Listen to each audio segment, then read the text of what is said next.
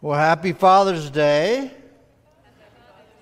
Wow, that was really lame. It's probably a lot more enthusiastic online where they're at the lake with their dads. No, it's a great day, and for a lot of people, Father's Day is sort of a mixed bag, right? There are fathers here who are concerned about their sons. There are sons here who are concerned about their fathers, daughters who face the reality that their fathers aren't around anymore.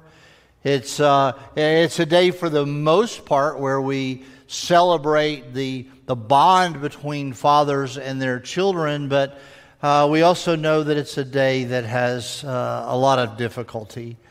Also national holiday, Juneteenth, where we celebrate the fact that in Texas we don't get the news before anybody else does. Apparently the holiday is somewhat wrapped around the fact that in South Texas they didn't get the news that the Civil War was over, and it took them a while to get it down there. But it's a day where we have a lot going on, but we also have the story of Jonah. Now, I learned something last week. I learned that Alan Tolliver is apparently a convicted criminal in the Dunwoody police system. For you who weren't here last week, he showed a police video that showed him clearly breaking the law. We missed that on his background check, but we're glad to know about that. We're taking whatever remedial measures that we need to take to make sure that Alan is on the road to redemption. So Judy and I were in Colorado. Alan's in the back. So, we'll work that out in the employee handbook. Judy and I were in Colorado last week doing a wedding for a son of a church member. It's a tough job. Somebody's got to do it. But we took one for the team and went out there where it was much cooler than it is here. So we're caught up, and in our study in Jonah, this week we come to the prophet who preached the best, worst sermon ever. Only 8 words, but I need to catch you up a little bit. If you haven't been here for our study in Jonah, a minor prophet, not minor because it's not important, minor because it's shorter. I think next year I may tackle one of the major prophets, perhaps Isaiah. We'll see how that goes. But Jonah's story, some think it's just a fable. It's just a story that has some great life lessons in it, and so God snuck it in the Bible. The problem is that there's a whole lot of breadcrumbs in there that tell us that it's a real story. They're real people, real events, real places. As a matter of fact, in Nineveh, where a lot of the story takes place, there is a tomb or at least a shrine that is said to be the shrine of Jonah. Tragically, ISIS tried to destroy all of those historical archaeological places, but it's still there in Nineveh. Today we call it the city Mosul, and it's still there, still real, still historic. But there are some things that are a little difficult to believe in Jonah. The idea that God talks to Jonah, the idea that Jonah is swallowed by a fish or a whale and spent 3 days in there. The idea, to me, is the most scandalous, miraculous of all, is that an entire city repented of evil in one day, and as many as 100,000 people turned their attention to the Lord. That to me is the biggest miracle in the story. I love the miracle of the whale. That's just entertaining. And I love the idea that God would talk to man. That's encouraging. But the idea that 100 and some thousand people would say, I want to get right with God, that's pretty amazing. And so today I want to talk about the best, worst sermon ever. And this is where I want to go. God is a God of second chances. That's what today is all about. So if you're prone to doze off, get that part. God is a God of second chances. Say that with me before you nap. God is a God of second chances. I heard you online. Thank you for that. So today, He is sovereign. He is patient. His character is revealed in this fun story that could be a children's story.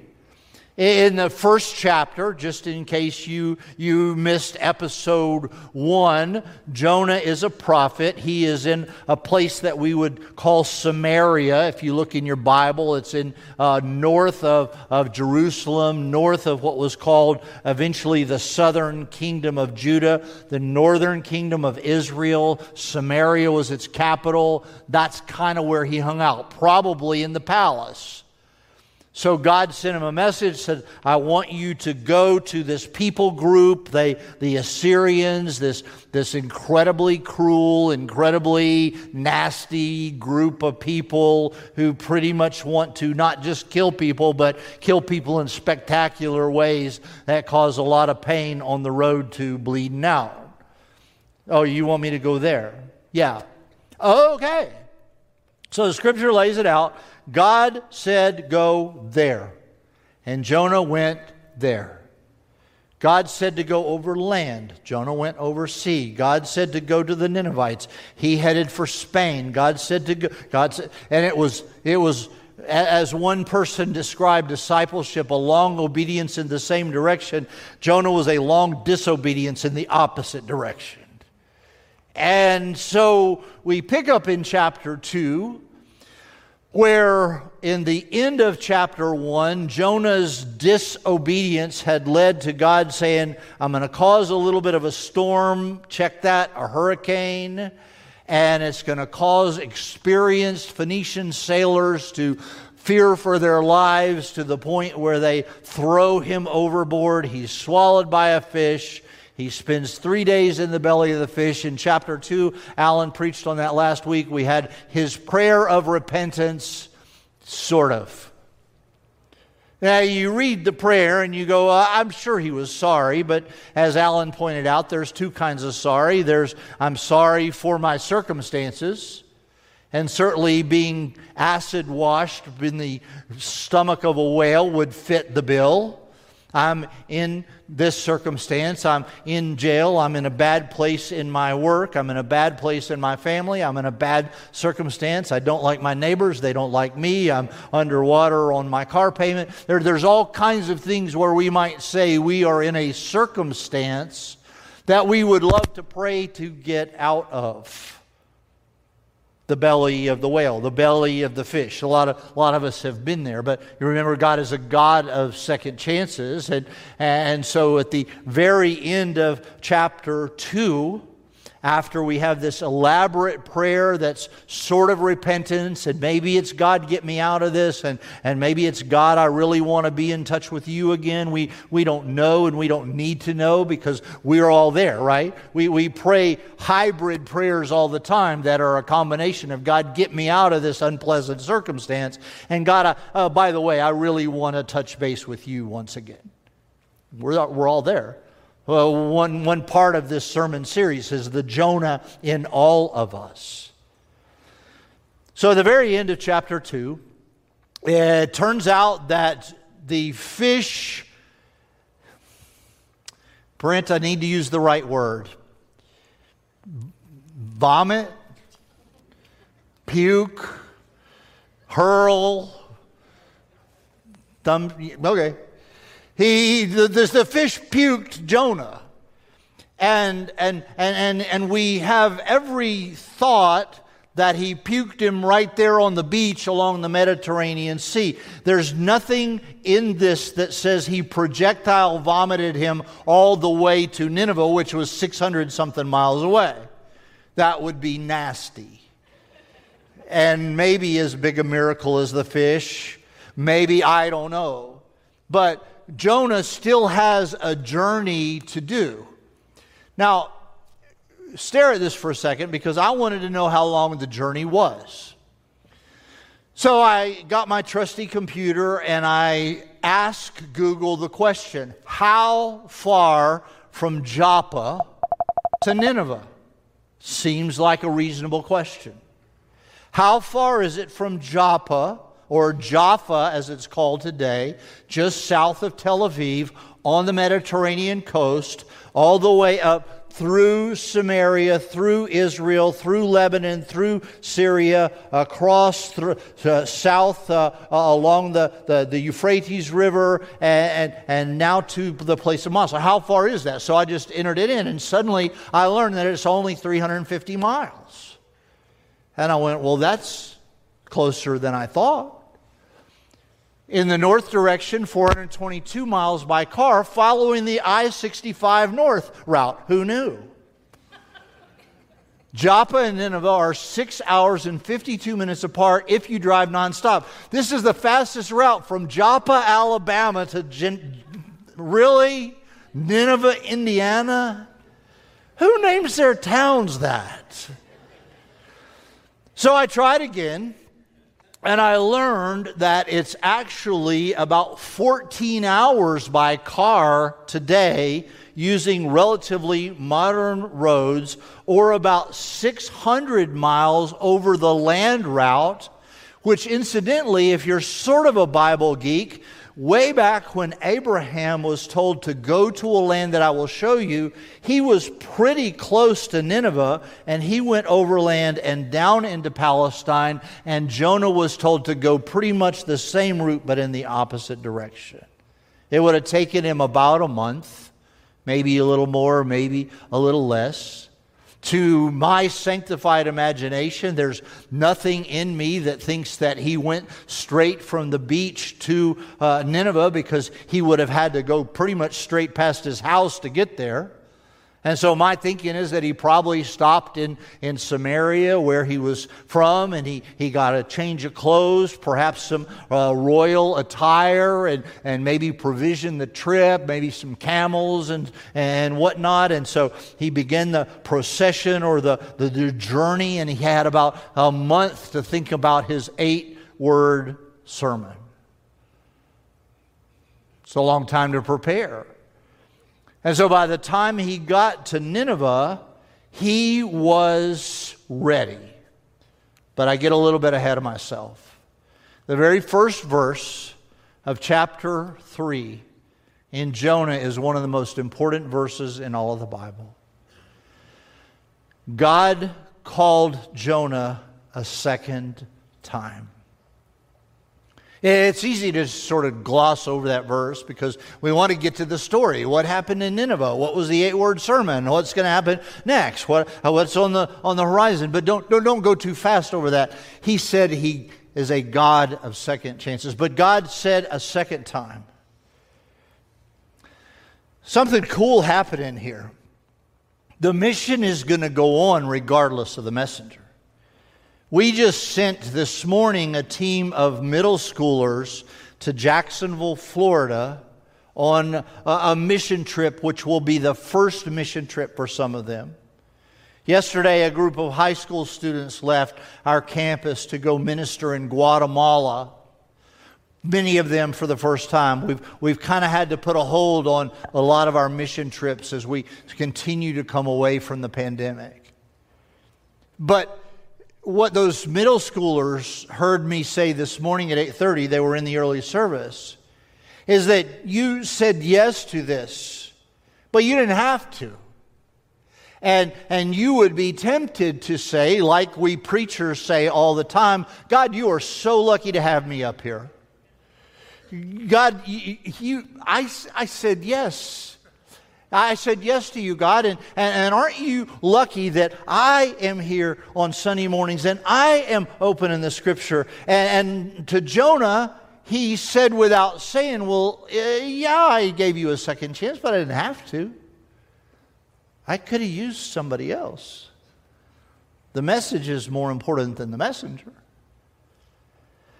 And yet, he gives us a second chance.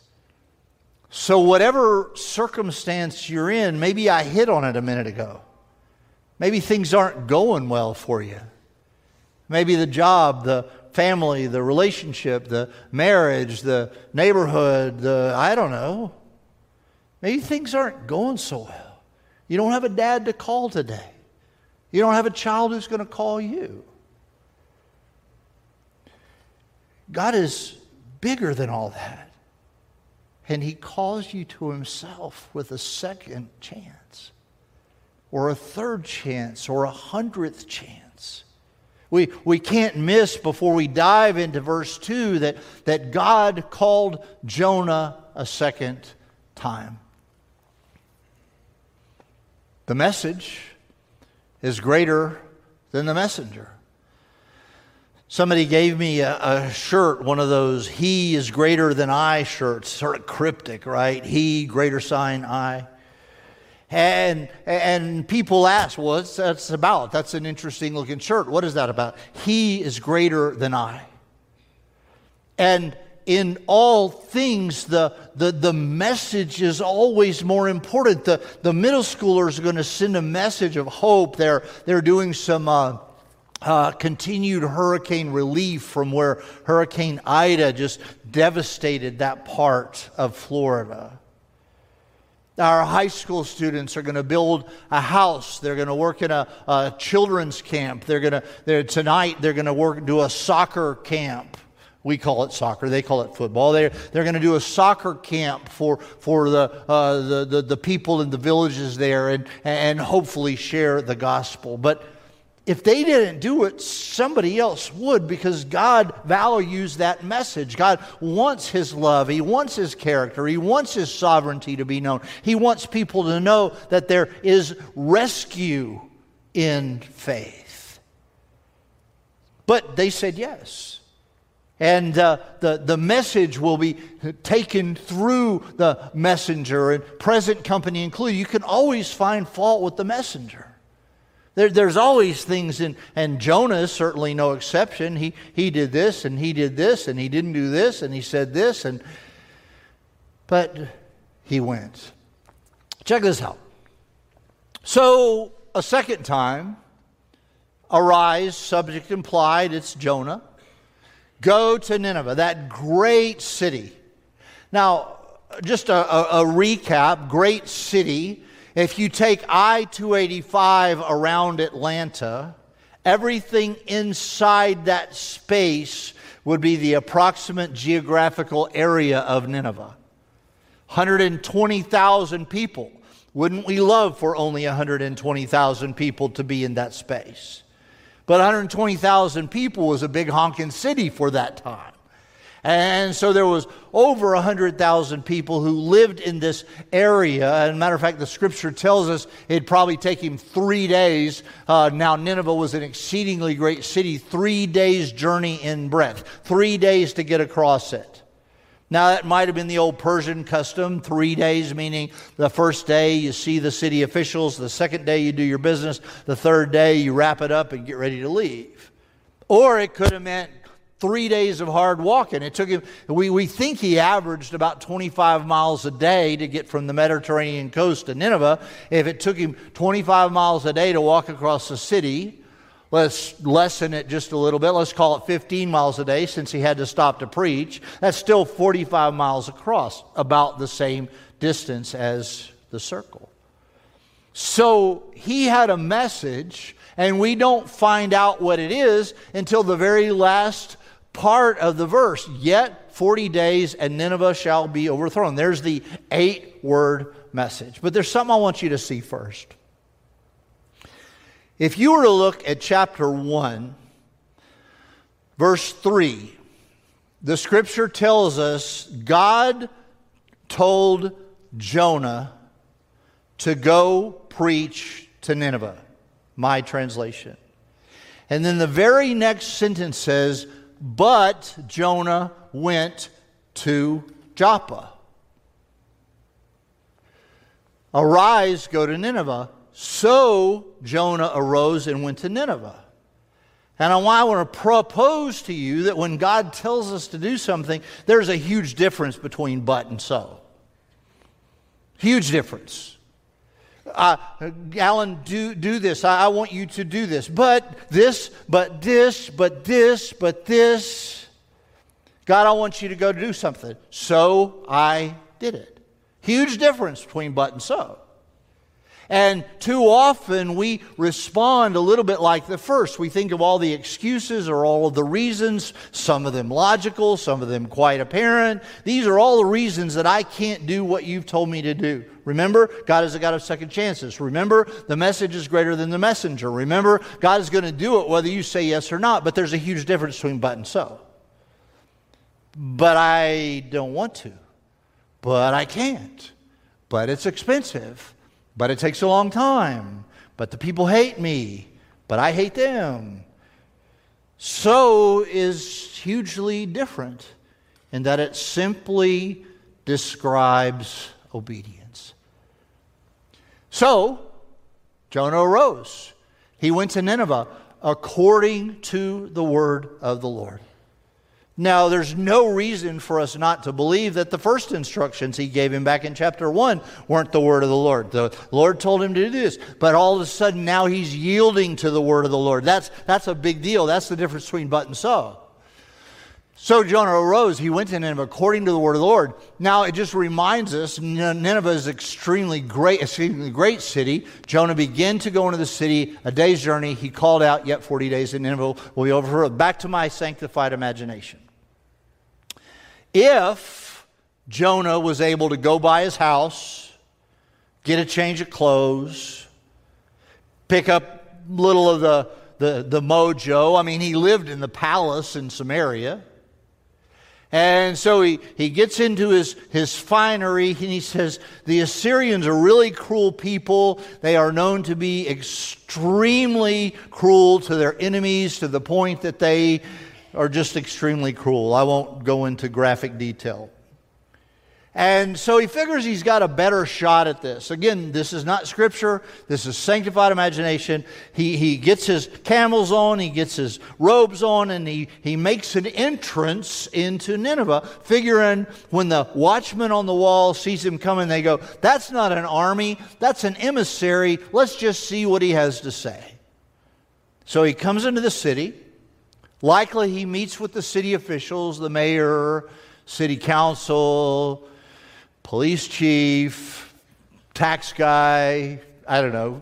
Think about the people in all those pictures. When one of them talks, the rest of them line up behind to get the picture. So he meets with all those people, and he tells them what he's going to do. And they say, oh, what a nice man. That will be lovely. But then something happens. The Bible is talking about second chances. And Jonah is saying to these city officials, and then in just a minute he's going to say to all the rest of the people that God gave me a second chance. God will give you a second chance. And to those of us who are reading this 1,000 years later, he's saying God will give you a second chance. And the only way I can describe what happened next was, wait, what? Wait, what? Because it's pretty amazing. Repentance here is a work from God. We don't know when our message is going to meet ears that are ready for it. And there are some historians that think that maybe Nineveh was ready for a repentance because there had been plagues, or there had been eclipses, or there had been supernatural signs, and they were all kind of buzzing about God. And there was a general awareness that there was a lot of violence in the city between each other. Maybe they read the AJC and saw more murders and more guns and more this and more this and more this, and they're going, how long can this go on? Maybe. All we know is that Jonah's message met receptive ears. And here's what's happened. And the reason my sanctified imagination entertains all those city officials at first is because they're not the ones that embraced it immediately. So the people of Nineveh believed God. And if you're looking in your version of the Scripture, the word God there is not the word Lord, as in a lot of Scripture. Lord, L-O-R-D, in all caps with the L being larger than the rest of them.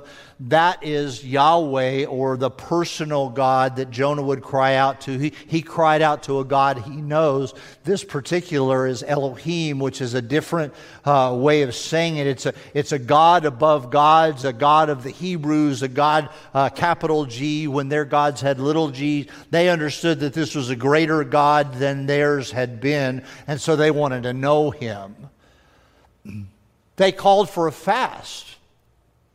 They put on sackcloth, which was sort of a sign of mourning. It was taking off your regular clothing and putting on something that, like funeral clothes, or in their case, a very plain outer garment.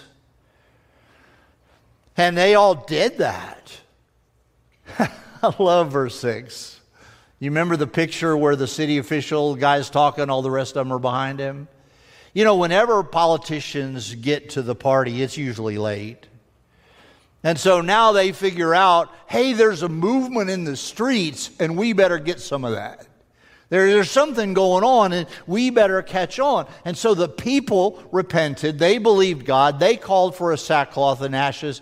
They, for the greatest to the least. Then the word reached the king of Nineveh. Well, he'd already met with him, I think. I think that when he rolled into the city, he probably met with him.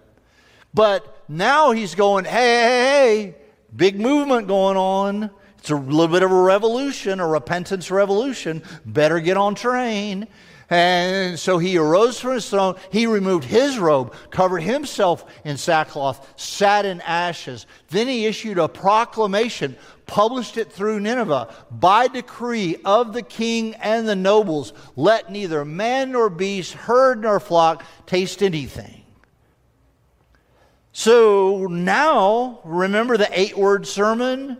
Yet 40 days and and Nineveh will be overthrown. The word overthrown at the end of that verse, it could mean destroyed, it could mean overthrown, it could mean transformed.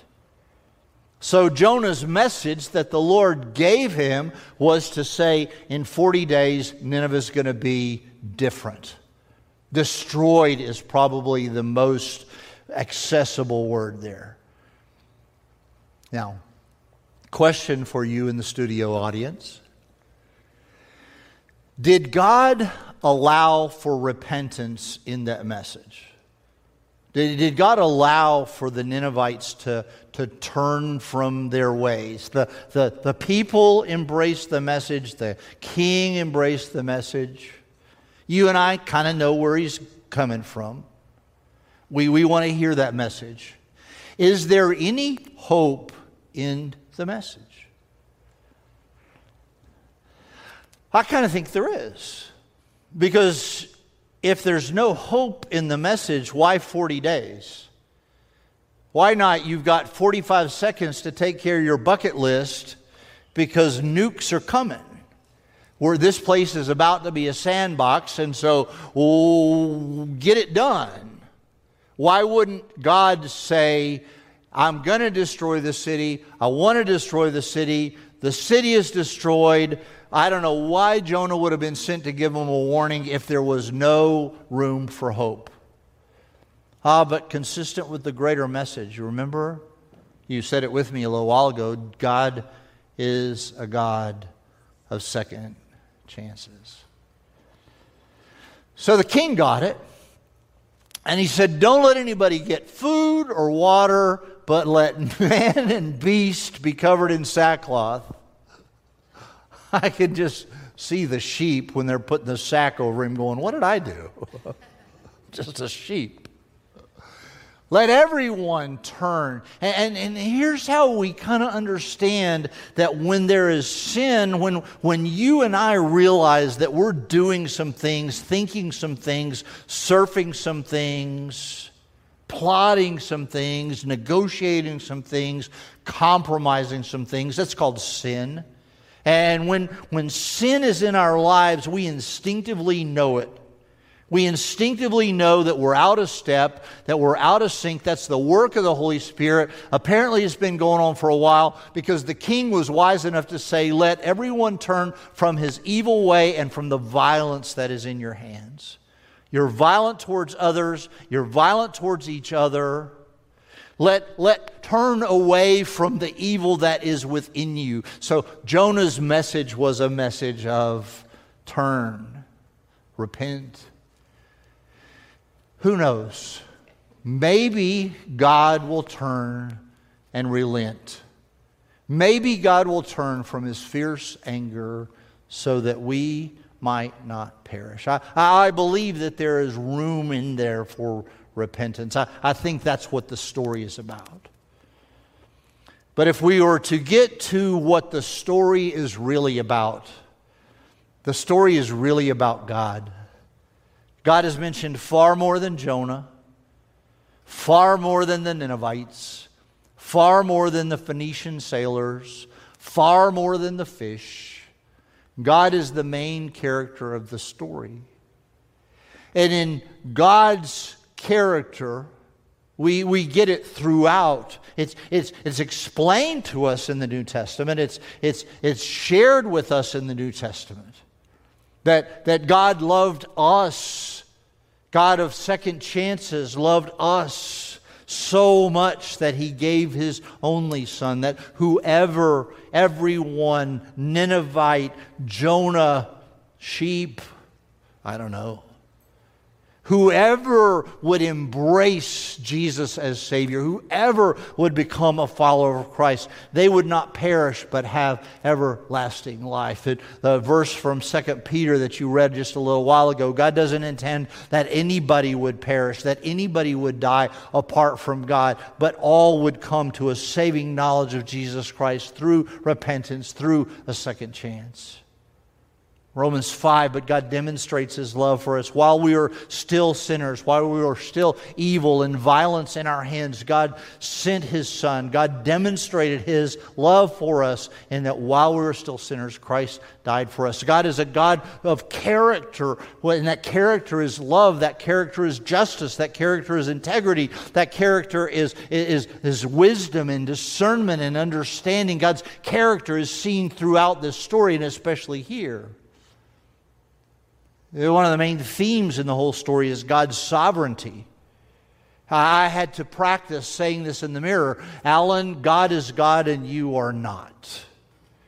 And that's kind of what it's about. Jonah never really got around to it. We'll see next week in chapter 4 that Jonah never really clicked on all the cylinders with that. God, you're God and I am not. Your plan is greater than my plan. I'm still working on but you want me to be so. God, you're God and I am not. God's sovereignty over everything is here. You kind of see it if you are want to go for another scripture passage. Jeremiah chapter 18 verses 6 and 7. God is giving Jeremiah the prophet the image of the potter with clay. And he says the potter can make anything he wants to out of that clay. He can destroy any nation that he wants to destroy. He can give prosperity to any nation he wants to give prosperity. Don't you get arrogant and think you deserve. Don't get arrogant and think you earn it. Don't think that God is sovereign and he is the potter and we are the clay and he can do what he wants to do. And if that involves saving the Ninevites, so be it. If that involves justice, so be it. If that involves wrath, so be it. If that involves mercy, so be it. Jonah is a book about God's mercy. A God who forgives. A Father who forgives. How appropriate on Father's Day. Unlike humans, God forgives sin. Even though he sees the potential for relapse. He knows we're going to do it again. He knows us. And yet he is the Father. Tim Keller, he said the best comparison of this story, of any story in the New Testament, is the parable of the prodigal son. You know it in Luke. Jesus said, what if there was a son who was arrogant and said, I don't want to listen to the Father, I want to go make my own way, and he wanders off and he spends all his money and he gets in trouble. And every single day that he's gone, the father looks down the road to see if he's coming home. And when the son finally comes home, there is no thought of resources squandered or time wasted. There is only the thought that the son has returned. We fathers get it. But sometimes we don't connect the dots and go, we've got a heavenly Father who loves us that much. And the story is about Jonah who never, for as far as we know it, next week in chapter 4, you're going to go, wait, what? Because Jonah never really connected with the Father on that level, that it is about the intimacy and the love and the vision and the relationship with the Heavenly Father. And that's what I want you to hear this morning, that He is a God of second chances. He is the Father in the story of the prodigal son who looks for us to return every single day, even though we've done this, even though we've done that, even though we have been but people instead of so people. He looks for us to return to Himself. And the story of the prodigal son ends with the father putting a robe on his son's back, saying, you get what you don't deserve. You don't get what you do deserve. We know that that's the difference between grace and mercy. Grace is that you get what you don't deserve. Mercy is that you don't get what you do deserve. And in all of that, we see that God has called us to Himself through His Son. Jonah was sacrificed for the sailors in the first chapter. Jesus was sacrificed for us. He calls Himself the second Jonah. Jesus was sacrificed for us so that our sins wouldn't be the last word, so that our first chance wouldn't be our last chance. That this God of second chances, who rescued the Phoenicians, who rescued Jonah, who rescued the Ninevites, who rescues us. God's character, God's sovereignty, God's love, that He calls us to Himself. Would you bow your head in prayer?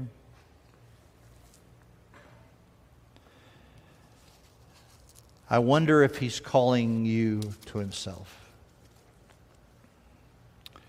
I wonder if this is the day when you realize you need a second chance. I wonder if this is the day, this Father's Day. Just a minute, our band is going to play. And Robert, I'm going to ask you to kind of tone it in a little. I'm going to ask people if they want to come and pray. Just pray. You need a second chance.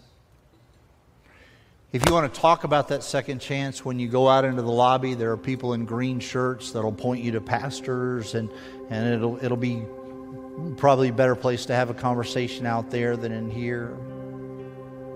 But just as we kind of close the service down, I wonder if you might just want to pray.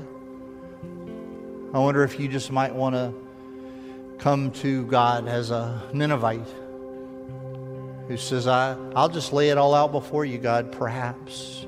Well, the perhaps is certain. He is a God of second chances. So the altar will be open. Just pray if you like, and Robert will close the service in just a minute.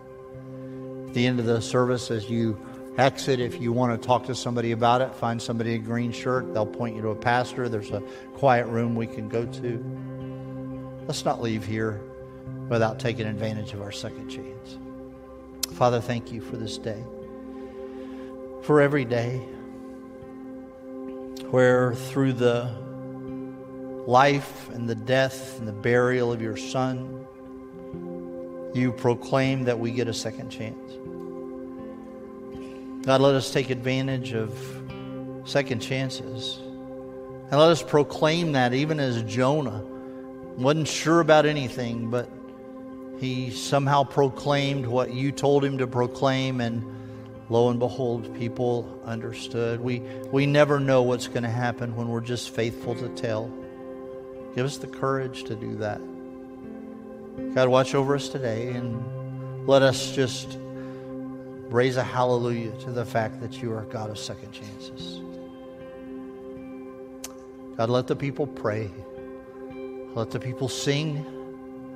Let the people rejoice that you are our God of second chances. In Jesus' name.